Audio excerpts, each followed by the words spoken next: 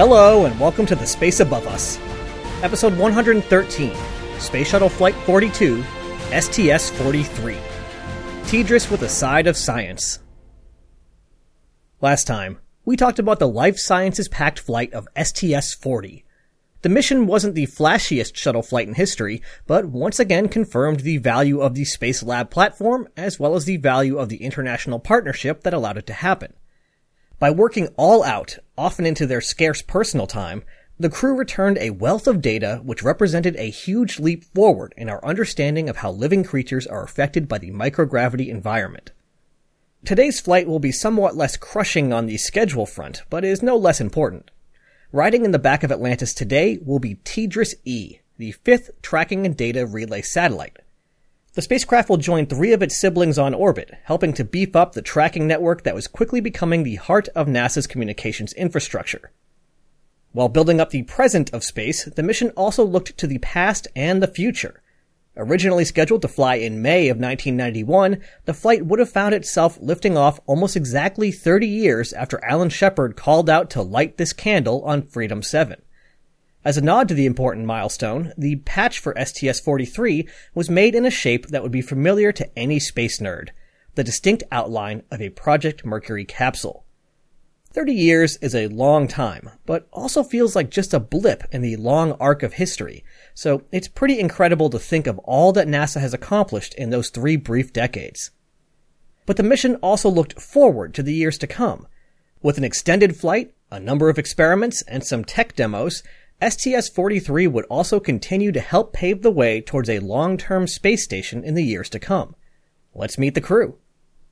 Commanding the flight is a favorite of the Space Above Us, John Blaha. We know Blaha from his flights as pilot on STS-29 and STS-33. For STS-33, he only had a few months to prepare since he was filling in after the tragic loss of STS-51D astronaut David Griggs. Since he had just returned from STS-29, he was already fully trained and hadn't had a chance for any rust to build up, so he hopped right from one mission to another. In an oral history interview, Blaha talks about some of the lessons he learned from his second commander, Frederick Gregory. Blaha told his crew, "I don't care how many mistakes you make during training. You can talk and ask all the questions you want in the debriefs. I'm not worried about us looking bad in training. I just want you to be ready when we launch." I think that's a great attitude, so I'm glad to see Blaha in command on this flight, his third of 5. Joining Blaha up front was Mike Baker. Michael Baker, who also went by the nickname Bakes, was born on October 27, 1953 in Memphis, Tennessee, but would say Lemoore, California if you asked where he was from. Baker earned a degree in aerospace engineering and headed off to join the Navy. One of the most difficult tasks in aviation is landing on an aircraft carrier, and Baker seems to have made a career of this. In addition to landing on carriers over 300 times himself, he served as a landing signal officer, and after graduating from the U.S. Naval Test Pilot School, worked on carrier catapults and arresting gear systems. He went back to test pilot school as an instructor, which is where NASA found him in 1985 and scooped him up to be an astronaut. This is his first flight, but if you called him a rookie, Mission Commander Blaha might have something to say. He was so impressed by Baker's professionalism and capabilities that he repeatedly said that having Baker alongside him was like having a veteran of 3 or 4 flights. Maybe Baker's just a time traveler, since he would indeed fly 4 times. Moving on to the mission specialists, we find 3 friendly faces, since Baker was our only rookie for this flight. Mission Specialist 1 was Shannon Lucid, who we last saw flying on STS-34 and deploying the Galileo spacecraft. Just like today's TDRS-E spacecraft, Galileo also used an inertial upper stage booster, so Lucid will be pretty familiar with the deployment procedures. This is her third of 5 flights. Mission Specialist 2, backing up the pilot crew as flight engineer, was David Lowe, who we last saw on STS-32, the LDEF retrieval flight. One thing I failed to mention when we last saw Lowe is there's a reason his name might sound familiar. George David Lowe is actually the son of George Michael Lowe, who was an integral figure of early human spaceflight, including making the big push to send Apollo 8 to the moon. Having grown up in the 1960s with his father at the heart of the action, it's no wonder that Lowe decided to become an astronaut at a young age. Well, mission accomplished, since this is his second of 3 flights. And rounding out the crew, Mission Specialist 3, Jim Adamson. We last saw Adamson on STS-28, which deployed something classified, but maybe a communication satellite. It's a shame that we don't know much about his first flight, because this is Adamson's second and final mission. As I mentioned earlier, this mission was originally scheduled to lift off in May of 1991, but was rescheduled a few times and hit a couple of snags along the way. The first launch attempt was on July 24th, but that had to be scrubbed due to a problem in one of the engine controllers. These are the big, bulky, specialized computers that sit right next to the main engines, and translate the commands from the general-purpose computers up in the cockpit into something that the engines can understand. Replacing them is not trivial, so the launch was rescheduled for about 1 week later. On August 1st, the engine controller had been replaced and it was time to try again. Unfortunately, during the routine checks, the crew was unable to get the proper response from the cabin vent valve. This is a pretty important check since it ensures that the cabin is properly holding pressure. After going back and forth with the launch controllers for a while, they finally resolved the issue, but by the time they did, that classic mercurial Florida weather was back. Crosswinds were too high at the shuttle landing facility. If Atlantis were forced to perform a return to launch site abort, it would have been unable to safely land. Another scrub. Mission Commander Blaha was asked if the slips ever concerned him since they were based on technical or mechanical issues. He said, quote, No, because I'm not real smart anyway, and I always used to just believe the team. He also explained that for the crew and the families, they weren't as disruptive as you might think, at least in his opinion. NASA paid for the families to stay in Florida during the launches, so they didn't have to scramble to reschedule plane tickets or find a new hotel. And he said that, in a way, it sort of smoothed out the stress by building up to the main event once, only to back away. However, it was a bummer for any friends of the crew who came to witness the launch. NASA would pay for the families, but friends were on their own. Bummer.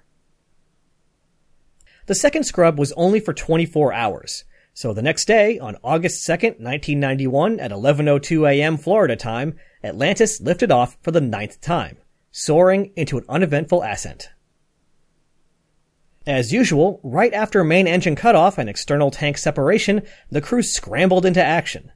The nominal deploy time for TDRS-E was in only 6 hours, and there was a lot of work to accomplish before that could happen. The external tank was photographed, the OMS 2 burn was executed, the crew doffed their pressure suits, the payload bay doors were opened, and Shannon Lucid began to work through the procedures for the IUS-driven TDRS deploy. The checklist included a series of communications checks between TDRS and the orbiter, health checks to ensure that the spacecraft had survived the ride into orbit, and orienting the shuttle such that TDRS could communicate directly with the ground for further checks. These all hit typical minor problems that were easily corrected. And just a few minutes past the 6-hour mark into the flight, TDRS-E was sent gently drifting on its way, soaring over the crew cabin. At least, I'm pretty sure it was 6 hours. That's the typical timeline for these sorts of deploys, but the official mission report lists it as being about 4 hours after liftoff. That made me suspicious, since A, it's not the 6 hours that I expected, B, that's not an orbit early or late, but rather some random amount of time, and C, the mission report also states that the separation maneuver was performed around 6 hours and 27 minutes into the mission. It would be pretty weird for the SEP maneuver to happen 2 hours after the deploy, so I'm going to go ahead and call this a minor error in the report. I wanted to call this out just to illustrate how important it is to not depend too much on any one source, even if it's an official source. The deploy itself went smoothly, but there was a moment of mild concern shortly afterwards when a large white object was seen drifting away from the orbiter. After a quick analysis, however, it was determined to be a harmless, if alarming, thing that just happens sometimes. After the external tank separates, there's still a bunch of extra oxygen and hydrogen in the main propulsion system.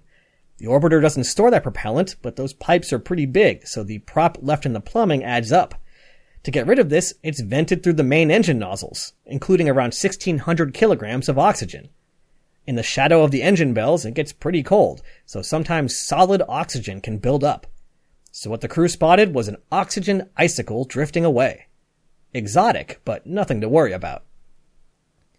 After several months of commissioning, TDRS-E was renamed to TDRS-5, and as of 2020 remains in service, though these days only as an on-orbit spare. If you ever find yourself on the equator south of Hawaii, look up and wave hello. If this were a typical TDRS mission, the crew would practically be ready to pack up and head home at this point. In the past, these missions have only lasted for a few days. But as I mentioned before, NASA was keeping an eye on the road ahead, a road that hopefully led to a space station in the not-too-distant future. With that in mind, in 1990, STS-43 was extended from 5 days to 9 days in duration, which gave the crew extra time to work on secondary experiments. It also provided another opportunity to study techniques that might be important to a space station and how humans adapt to microgravity. Just one quick side note, it may seem that NASA sure is spending a lot of time and effort studying how humans adapt to microgravity, and I want to put that into context. Keep in mind that even though we've covered almost 80 missions, in a lot of ways the space program was just getting started. On this flight, Mike Baker became the 133rd person to fly on the space shuttle. By my quick count, that makes 176 different people to fly in the American space program. That's a lot in the context of flying people into space, but not a lot in the context of understanding how human bodies work. And many of the missions that we've talked about were extremely short or were so consumed by other tasks that there was simply no time to stop and look at how the crew's bodies were reacting to their strange new environment. And having a firm grasp on any potential issues would be extremely important when designing a space station. For example, if it turns out that people absolutely needed to have access to a 1G environment every month, necessitating something like a rotating wheel on the station, it would be a lot better to know that before we spent several years and several $1 billion getting a station on orbit. I think that this trend of using secondary objectives to squeeze in more space station preparations is a pretty smart use of time and resources. Plus, I'm sure the crews were happy to get a few more days on top of the world. One of these experiments focusing on a potential future space station was the SHARE-2 experiment. The Space Station Heat Pipe Advanced Radiator Element 2 experiment was a follow-on to a similar experiment on STS-29, which is sort of cool since that was John Blaha's first mission. From the outside, it just looked like a 50-foot-long boxy pipe alongside the payload bay where the robot arm typically goes. The goal with SHARE was to come up with a system that had no moving parts that could help radiate heat away from a space station. Getting rid of heat in space is actually pretty tough since there's no air to dump the heat into. Instead, the only way to do it is to radiate that heat away. One way to do that would be to dump the heat into some sort of fluid and then pump that hot fluid through a bunch of thin plates exposed to space, which would radiate away their thermal energy as infrared photons. The problem with this is now you have a pump. Pumps aren't a huge deal, but they're gonna have multiple moving parts. They can clog, they can jam, they have seals that need to be replaced. It's more maintenance. So if it were possible to move this coolant around without any moving parts, that would be great. Plus, since these heat pipes are self-contained little systems, you can make a whole bunch of them. And if any one of them gets hit by a piece of debris, it's not going to be that huge of a deal. But if your pump or the fluid lines to the pump get hit, that's not going to be great. The method chosen for SHARE is a clever trick that takes advantage of phase transitions. Inside the big pipe was a bunch of ammonia and a wick. When heat was applied to the pipe, the ammonia would vaporize, changing from a liquid to a gas. That hot gas was free to wander around inside the pipe, including into elements that could radiate away their heat. When the gas lost its heat, it would turn back into a fluid. But how do you get that fluid back to the heat source without any moving parts? And that's where the wick would come in. Using capillary action, just like a plant moving water against the pull of gravity, SHARE would wick ammonia back towards the heat source. It's a pretty clever design. Unfortunately, the first iteration of SHARE on STS-29 had some minor problems that would only become apparent in weightlessness. The result was that a bunch of bubbles formed, would not go away, and the whole thing clogged up. It was a hassle, but that's why we test this stuff, to learn what can go wrong. SHARE 2 is the same idea, but with a few tweaks to try to overcome the bubble issue. Just to cover all their bases, inside the 50-foot-long pipe were two smaller pipes that tried slightly different technologies. Throughout the flight, different temperatures were applied to Share 2, while doing stuff like maneuvering the orbiter to jostle it, purposely drying out the wick, keeping it in shadow so it got super cold, and generally trying to disrupt it. The experiment recovered successfully every time, with no problems. As I learn more about the International Space Station in the episodes to come, I'll be curious to learn why this technology was not used, with pumps being chosen after all. If any listeners are familiar with the inner workings of the ISS and want to fill me in, I'd love to hear it. Email me at jp@thespaceabove.us. Another STS-43 experiment that we've seen before was the Shuttle Solar Backscatter Ultraviolet Instrument, or SSBUV. We've already seen this on STS-34 and on STS-41, so I won't go too far into detail, but it does deserve a quick refresher. When you send a spacecraft into orbit to measure stuff like the level of ozone in the air, or the infrared signature of the ocean, or whatever, remote sensing in general, one of the hardest aspects is calibrating the sensor. This is especially challenging if you're studying something new, so you're not even sure what you're looking for. And it's even more challenging since sensors are physical objects stuffed full of electronic components, which are affected by staying in space for a long time. The result of this is that calibrating remote sensing platforms is difficult, and they can drift out of calibration relatively quickly. With that in mind, SSBUV was created as something that could fly regularly on the shuttle and serve as a baseline. The folks who worked on Landsat 4, for instance, spent a bunch of time, money, and effort calibrating its sensors on the ground. But once it got into space, they had no way of checking the accuracy of the sensor anymore. With SSBUV, it can be tested before and after the flight, so its data is really reliable. By having remote sensing satellites and SSBUV both measure the same area of the Earth at the same time, any drift in the calibration of the other satellites could be corrected for. Calibrating sensors and keeping them calibrated remains a tricky task today. Just another example of how having regular flights to space with a low-cost platform can be super helpful. Well, lower cost for the experiment at least. SSBUV was required to run for 24 orbits. It was hoped that they would run for 32, and they actually completed 33. So chalk that one up as a success. Another experiment that focused on the bodies of the crew themselves wanted to examine how their hearts were affected by working out while in space. The crew carried with them a small treadmill that could operate on the middeck. Throughout the flight, both John Blaha and David Lowe worked through a specific sequence of walking and running on the treadmill. Blaha's reaction would be especially interesting since it fell on him to complete the all-important task of guiding Atlantis through re-entry and safely to the runway. Mission specialist Jim Adamson really took one for the team and was forbidden from exercising during the mission so he could serve as a control. What a tough assignment. On Flight Day 2, while Blaha ran on the treadmill, he chatted over the radio with Capcom Marcia Ivins, just in case she'd never had the weirdly specific experience of having someone talk to her from space while running on a treadmill. Ivins asked if he was going to run all the way around the world, to which Blaha said that's what he was doing, but sideways. Not to be left out, on Flight Day 3, with Mission Control using the TV camera to watch Blaha's jogging routine, the flight's pilot, Mike Baker, floated up next to his commander and began wildly quote-unquote jogging in the air beside him. Capcom Marcia Ivins quipped, "I think he's going to beat you, John." Another experiment that we've seen on past flights was investigating methods for controlling a computer mouse in microgravity. A regular computer mouse was not going to work so great since it would just float away, and I guess the world had yet to settle on touchpads as the on-the-go solution, so a few different methods were being examined. On this flight, the crew used a pistol grip that looked sort of like a joystick. No word on what the crew thought, but to me it seems cumbersome. Instead of absolute pointing using nimble fingers, you get relative positioning using your whole hand. I'll stick to the touchpad.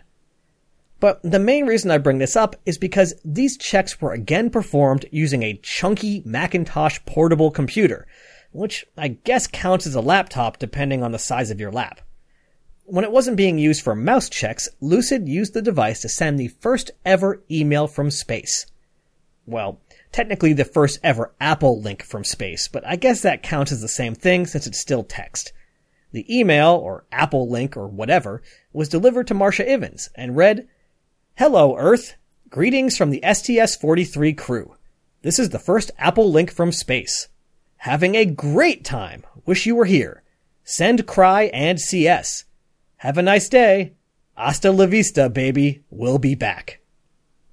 If you're wondering, Cry meant cryo, in other words, inputs for the fuel cells, and CS was short for reaction control system fuel. Also, the film Terminator 2 had just come out the month before, so that reference was a little more timely. And speaking of software, there's not much to say here, but I thought I should mention that this was the first shuttle flight to use both the upgraded computers and upgraded software.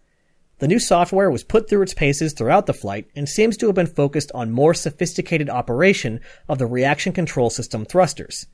The new software was more efficient, getting the same outcome with less fuel, which is great. One experiment I can definitely relate to was Auroral Photography Experiment B. The experiment was essentially just a fancy handheld camera with a specific lens and the option to attach a spectrometer or different filters onto the front. When passing through the Earth's shadow, the crew cabin and payload bay lights were turned off.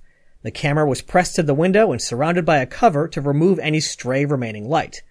This allowed dim effects like shuttle glow or the aurora to be photographed. I say I can relate to this because a key adapter for the camera was missing. It seems that it was just never packed. I have absolutely arrived at a destination only to realize that I left a key piece of photographic equipment at home, so my heart goes out to the crew. Astronauts are pretty clever though, so they soon had cobbled together a workable solution using parts they had on board, and the experiment was a complete success. There were a number of other experiments that I'll just briefly rattle off.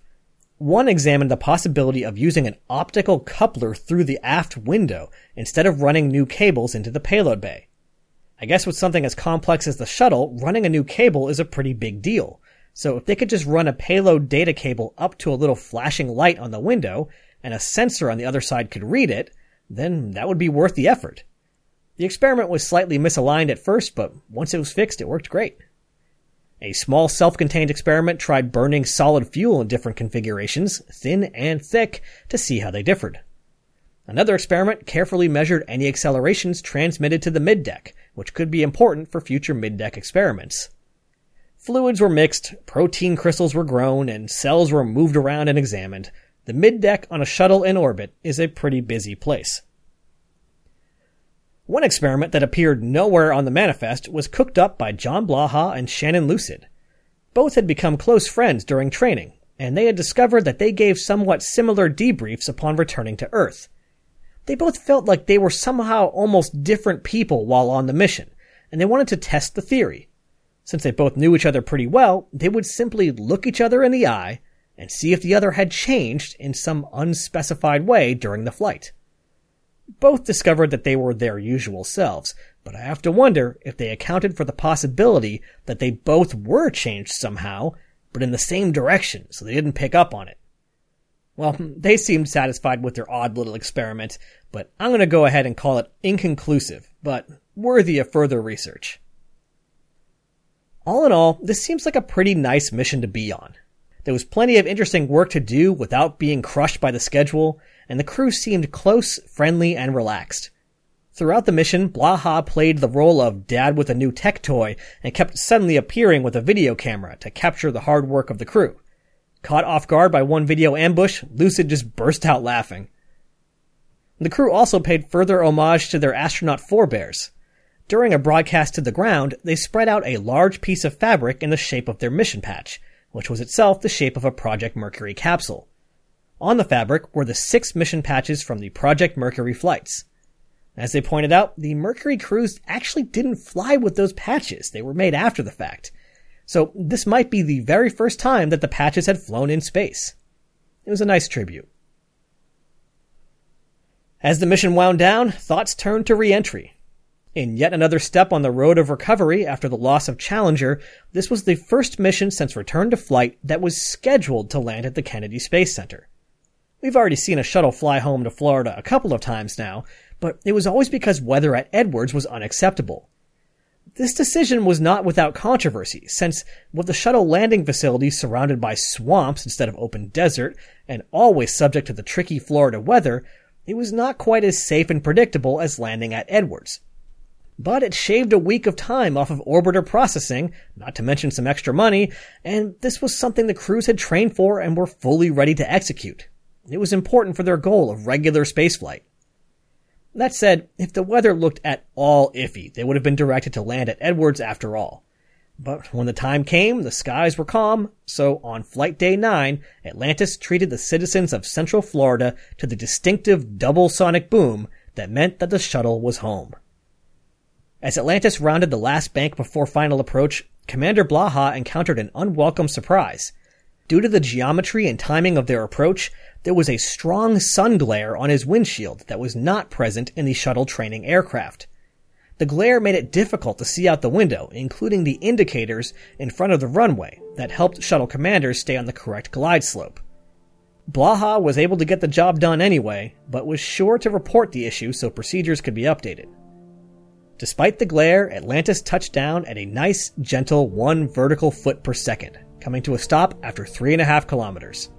The mission lasted 8 days, 21 hours, 21 minutes, and 25 seconds, and was a complete success. Next time, Discovery is back in the saddle, and we've got a new science-minded Earth observation satellite to deliver. The ozone layer won't keep an eye on itself. Ad Astra. Catch you on the next pass.